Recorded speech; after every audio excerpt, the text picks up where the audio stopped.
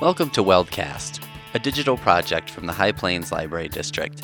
This project records, documents, and preserves the rich artistic history of Weld County and its residents through storytelling. On this episode, we're in New Raymer, a small town in northeastern Colorado, just on the southern edge of the Pawnee National Grasslands. When I say New Raymer is small, I mean really small. The population hovers around 100. It's a 30 to 45 minute drive to get groceries. What brought us here, the town's main drag, Center Avenue, was listed as one of Colorado's most endangered places by Colorado Preservation, Inc. We didn't expect a lot, and we got a lot more than we bargained for. We ended up faced with a problem.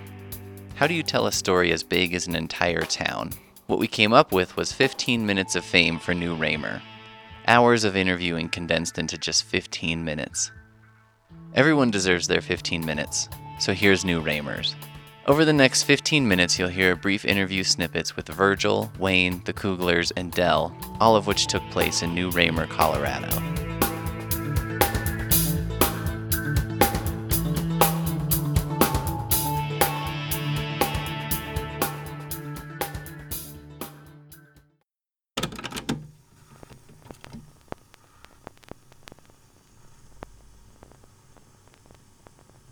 If you want to just tell me your name. Well, Virgil Johnson.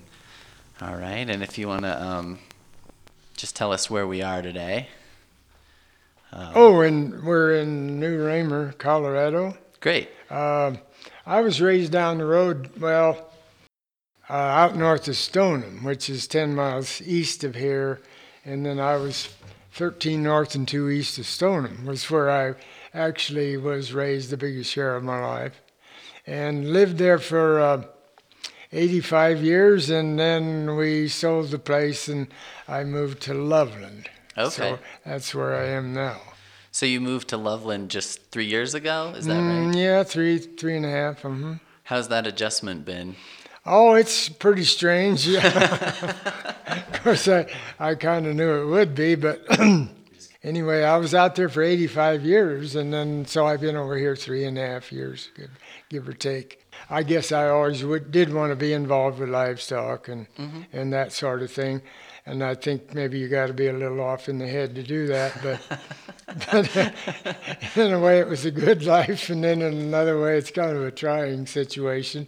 But now my parents, well, on my mother's side, they came to Colorado in 1910 and homesteaded. Okay. And on my dad's side, he came out here in 1912, and they both came from Nebraska. Okay. And homesteaded.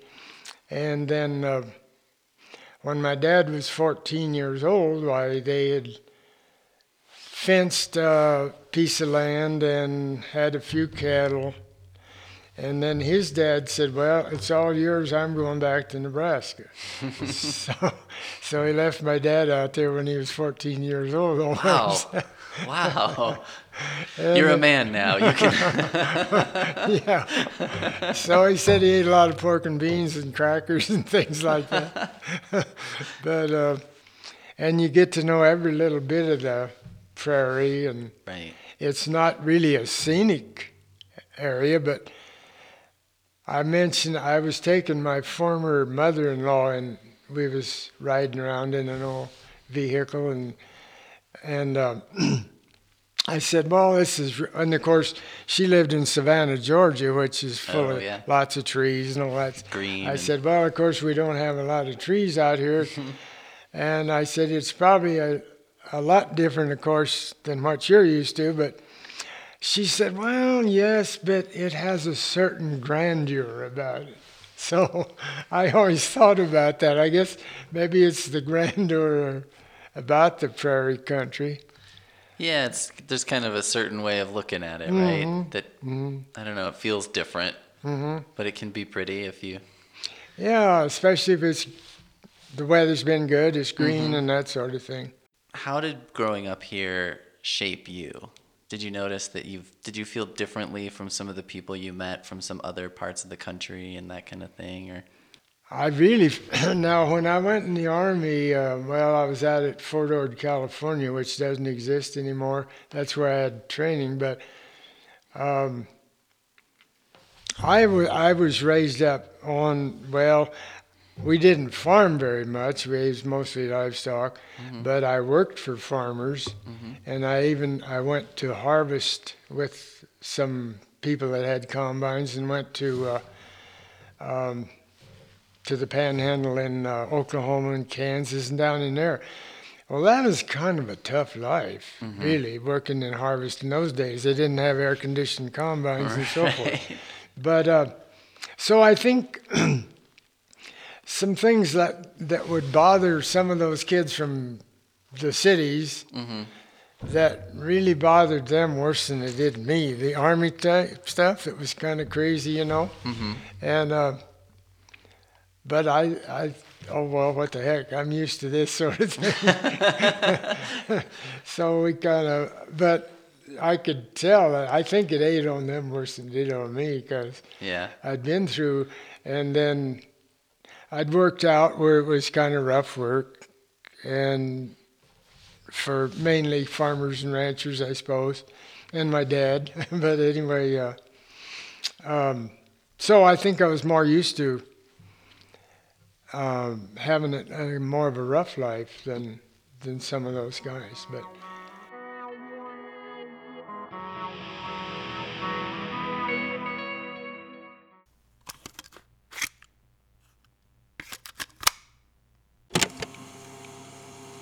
So if you want to go ahead and start and just say your name into the microphone for me. And Wayne Krager. nice to meet you. Also, just to put you at ease, if you end up saying something and then think, oh, wish I hadn't said that, I can always cut it out. That's not a problem. Sometimes a fella's mouth engages for his brain does. It's a personal problem I've had, so I completely identify. And then, so tell me a little bit about your history with New Raymer. Oh, well, I was born in Sterling, but I was raised here in Raymer. And my dad, he worked for, like most other people over the years, worked for Ben Walker for quite a while. After he worked for Walker, he ran the pool hall and beer joint for a couple of years, I think, while Kenny and Betty Thompson was off somewhere. Then I think he went to work for the state in 1953, and that's where he stayed till he retired in 75, I think it was. And when he retired in December 75, I went to work in January 1st of 76. And then I stayed there for 29 years and retired out of there and passed around and done a few odd jobs and ended up working at the Don Paul Respiratory Outfit in Fort Morgan, delivering oxygen all over the country until April of last year. And right now I'm driving a school bus 4 days a week. And how's that been, driving the school bus? Is that? There's an advantage to being hard hearing. It's the perfect job for somebody who's got that. Yeah. What was it like being a young person around here? Oh, we always invented a lot of things to do. We had a lot of fun. Run around with quite a few of the town kids over the years. And we was been known to kind of raise hell and put some blocks under it every now and then. But we didn't really tear anything up, but we had a lot of fun. Halloween's was good. Back in the days when they had outhouses and things, we could either move them or tip them over and have a lot of fun. But it was kind of interesting back then. We worked harder on Halloween than we did any other time of the year, I think. We'd move haystacks, machinery, and everything else and stack them in Main Street or wherever we could go with them. But it was fun. Nobody hollered too bad. Yeah. Part of the time it even got us out of school so we could take some of the stuff back, so that was a good part. But people around here must have thought, if only we could harness that energy to... Well, I'm sure there's some of them thought a little different than that, too. Yeah. So what is it about growing up here, and what about it is the area keeps people here? And I've heard some stories of, people go away for school and they end up coming back or that kind of thing. Yeah, it's always been a good place to grow up and live as far as that goes. We're a small town. We don't have much trouble around here. And everything's pretty quiet, biggest share of the time. It's still a good place. Not as many as there used to be. There's not so many of us old locals around anymore that there used to be, but still some of the kids or grandkids are around the country. And we tell a few stories once in a while, and some they need to hear and some they don't. Yeah, it's a lot easier when a bunch of us are kind of gathered up. Oh, yeah, I remember this or that. And, oh, I forgot about that. And, yeah, remember when we did that? No, don't tell nobody. All right. So we're recording oral history right now, and it's, thinking about this recording has the potential to be around 50, even 100 years from now. So what's something you'd like people way in the future to know about you or about New Raymer or about anything, really? I'm pretty sure there's a few of them who'd like to forget what I was doing years ago. I don't know. It's pretty hard to think about something that much far in the future, but it'd be kind of nice to see the town grow a little bit again. A few more people move in that understood big or country, small town living instead of wanting to get out of the big city and then they end up wanting to bring the big city rules and regulations with them. Well, that's what they was getting away from the first place. And come out here in a nice, quiet community, and everything's pretty normal, actually, most of the time.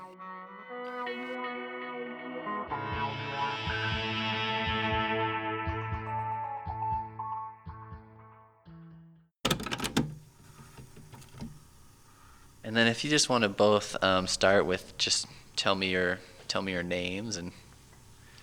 Okay, I'm Terry Kugler. I live in, I was born and raised right out a mile south, mile east, mile south on a farm. And I reside now on Road 140, Weld County Road 141. All right. Okay, and I'm Nancy Kugler, and I'm a teacher.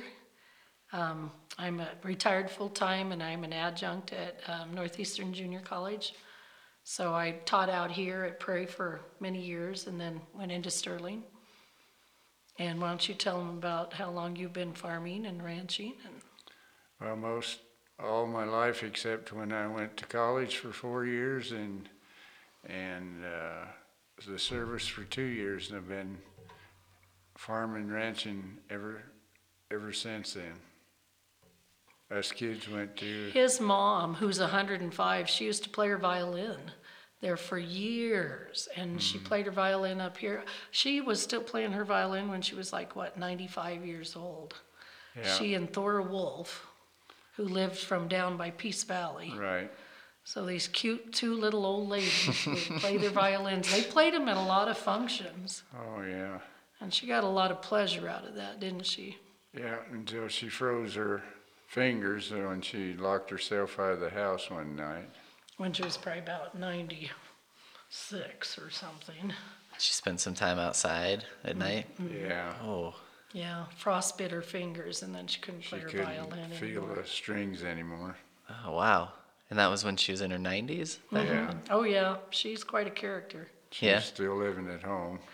Yeah, she was at the time. So, and then she talks about going out. She went to the old Raymer School, and she graduated in 1931.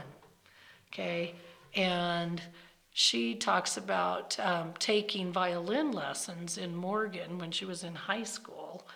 So that was a pretty big deal for her to get to take violin lessons. Anyway, the school buses at that time, they just had long benches on instead of seats, and they had curtains instead of glass. And keep from freezing to death, why they would heat up a bunch of rocks and put in a gunny sack, and they'd put their feet on them. Oh wow. And they were made out of wood too, weren't they? The buses. Oh yeah, there was wood bodies and everything. Seems like a recipe for disaster, it seems. Yeah, our ranch is 11 miles northeast of here, and his mom's folks homesteaded there in 1915. 1915. And so our ranch, we were able to acquire that property too. And so we celebrated a centennial ranch 2 years ago. Okay. Yeah. And anyway, his mom, yeah, she talked about taking that old school bus and going up that pasture, that one just like straight up out of there, and Yeah. craziness. And Grandpa, he went and drove the bus, and they always parked it on the hill there, and if it didn't start time he got to the bottom of the hill, they didn't go to school. So every once in a while, you'd have your fingers crossed. Maybe you don't have to go to school today, huh? Yeah, probably, Well, and didn't your mom tell that story about, who was it, the Johnson girl or whatever? They were coming home in a terrible blizzard. And it was a neighbor girl to where they lived there. Well, she lived On our place. on our place, yeah, and it's about 2 miles across the Pawnee Creek. Pawnee Creek there. And anyway, it was a snowstorm, wasn't it? Mm-hmm. And then she always rode her horse up there to catch the bus. And going back home that night, she couldn't see, so she turned the horse loose, and he took her home. So he guided her home through the. Yeah, Wow. she was riding the horse, and he took her home. So you had family here all the way through, even through the Depression and that kind of thing. And I've been hearing, it sounds like the Depression hit this area pretty hard. Was that the case for your family as well? Yeah, Mom and Dad, I guess they got married in 1935, which was just the tail end of the Depression, but I guess it was pretty rough. There was no jobs, and well, people didn't have any money, and Couldn't raise a crop. yeah, it was dry, and that was starting of the Dust Bowl and all this. Dad, he came out from Nebraska in 1925 to stay. He came out, I think, like in 1921, but to farm, but then he would always go back to Nebraska where he came from and pick corn and work all winter to get enough money to come back out here and farm. And Mom's folks, they homesteaded out here in 1915, so they were out here. Yep. And her folks, the Duckers, Grandma and Grandpa Ducker, right, they were already out here. Okay. And her folks, it's quite a little story because they came with 5 children under 5 years old, and they had a little one-room shack. Oh. And he set her up in there, and then he went back to Nebraska and worked in the flour mill. Yeah. All winter, and to get some money Okay. to come back. Wow. And the reason they have 5 children under 5 years old, she has a set of twins. Okay. And Grandma talked about, she actually remembers when the kids all got the flu really bad. Oh. And Grandma, of course they didn't have running water or electricity. And her mom just put papers on the floor. So she was there with 5 kids in By one herself. room for the winter, and that's And her husband went back and worked in the flour mill so they could make it, and they were trying to own up on 160 acres, Yeah. the Homestead Act. right. So that must have been quite a tough lady. Yeah. Oh, she is. That's why she's 105. Yeah. So she's Oh, still. and her mother lived to be 95. Yeah. And that was certainly when people were not living to be that old. Yeah, that would be pretty uncommon, I would She think. had 12 children out there. Wow. In a 2-bedroom house, huh, Terry? Yeah. They kept getting a shack here or there, from a neighbor or something that moved away, and they'd pull it down there and then attach it to their house. Kind of make this Frankenstein house one piece at a time as they went. That's what it looks like. Yeah. Well, and then Dorothy talks about how many of the girls slept in the same bed. I don't know. I want to say 5. About but, all of them, yeah. And she said they had one doll, and she wasn't trying to, sound maudlin or anything. Sure. But she said they did. They had one doll, and they had to share it. Right. Wow. But, and then Grandpa took in kind of like stray kids what was the story on that with the... Yeah, one kid, Joe Myers, he was a neighbor kid and he wanted some work, so he asked Grandpa for a job, and Grandpa said, well, yeah, he'd put him on, and he said, we'll pay you what you're worth. Joe said, oh no, he said, I'm not working that way.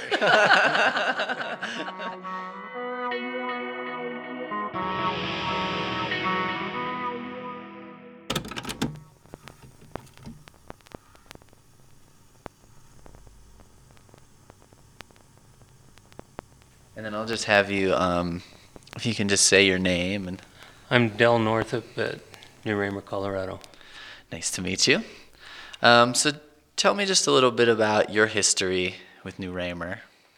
I'm a third generation. My son's a fourth generation of the area. My dad came out to this area north of New Raymer, about 8 miles.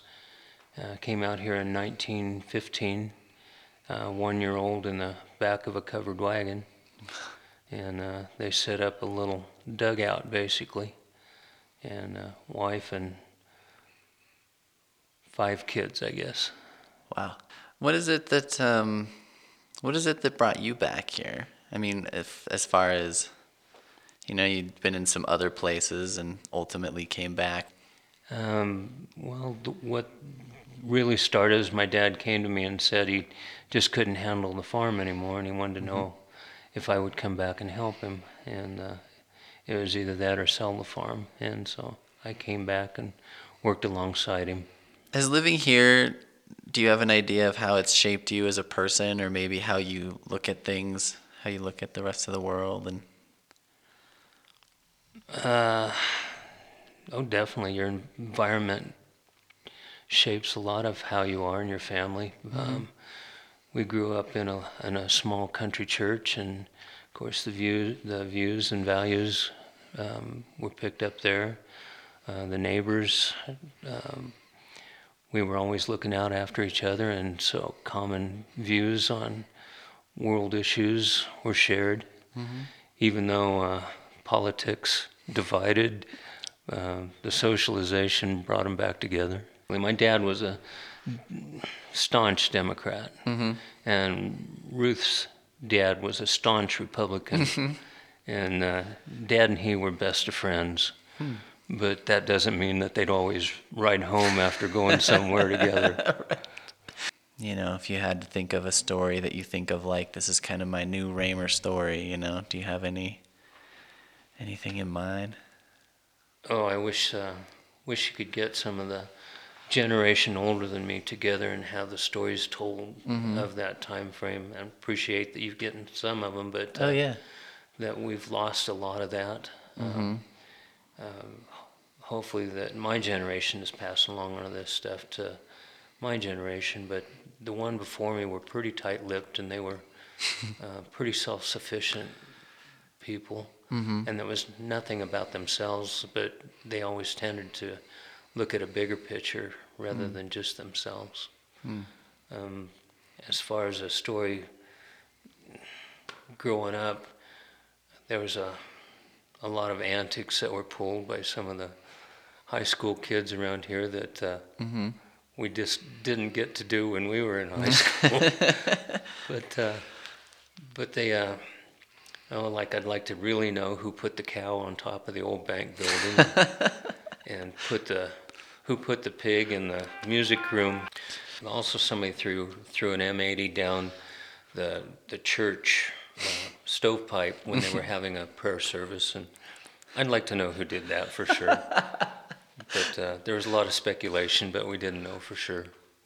But there's a lot of things that are getting lost, even like, I never thought of it in this way, but some friends from college came out to visit me, and they said, "We didn't know you lived by a ghost town." Well, I've never really thought of it in that manner, but the buildings are unoccupied, and I know everybody that lives in town. But they traveled for, I think, 400 miles in California, going up and looking through the different ghost towns in California, and they told me they could have started here.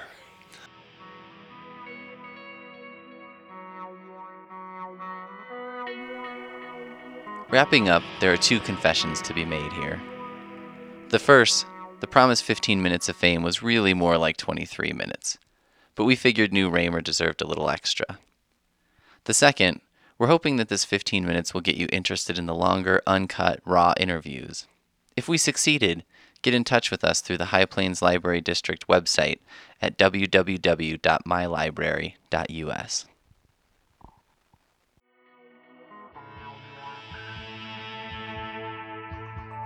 Thank you for listening to this episode of Weldcast. If you would like more information about the project or you would like to participate, call 1-888-861-7323. This has been a production of the High Plains Library District.